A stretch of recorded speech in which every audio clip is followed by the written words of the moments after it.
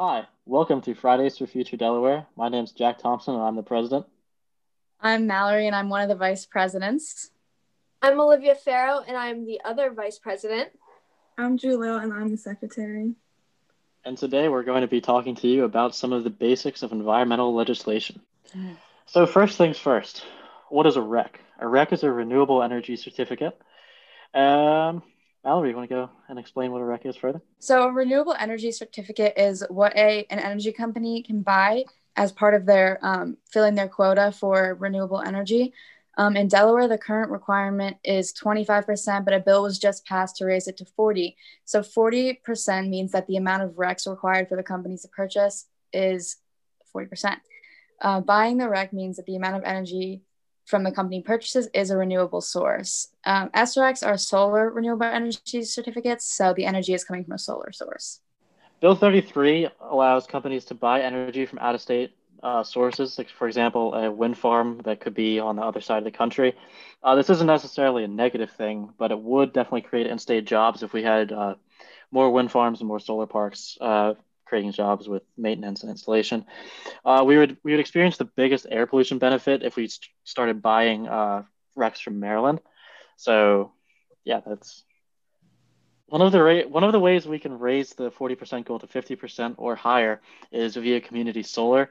And on this graph here, you can see the price comparisons for community solar versus residential solar and other non-renewable sources.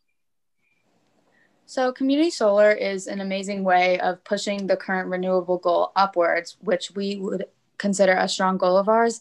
The basic premise is that each town or neighborhood or city can have a solar farm that provides solar energy to the entire community, rather than having solar energy just on the houses and apartment buildings. This benefits everyone in the community.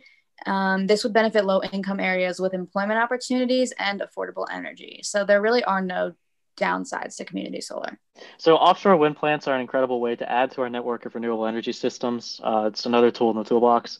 What offshore wind is basically what it sounds like. It's just wind turbines that are off the coast that pick up a lot more wind because obviously they're on the water.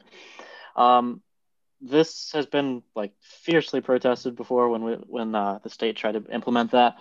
This would take advocating in the beach communities, and it needs state intervention to begin to happen. Companies also need the insurance of people that will actually buy energy from that before they build anything. So that's kind of why we need the state to step in and say, like, this is what's going to happen, and you're going to like it. Um, so So when we're talking about what's next, we're going to be splitting into groups to work on several different projects. Olivia will talk about hers. Oh, okay, sorry. throw her under the bus. Okay, dang. Well, you're Okay. first. Sorry. Okay. On March 13th, we're planning to hold a protest in Dover, Delaware, and I will be kind of taking role of creating an itinerary and making the plan for our group. So working on legislative action, that will be me. We are currently working on a bill to freeze all construction of non-renewable energy sources in our state. So working with me will just mean that we're talking about things that we want on legislation, putting it down on paper, getting our ideas written out, and contacting legislators to see our bill become an actual plan. And then the best one is public outreach in the beach area to garner support for offshore wind. Since last time they tried to propose this, it did not go well with the residents there. So if we were able to get people to sign a petition that would show the state and companies that people wouldn't be starkly opposed to that, then that would be a good thing to have happen, and we could start to try and get offshore wind implemented. So thank you for your interest in the group, and we hope to see you soon. Contact us with any questions.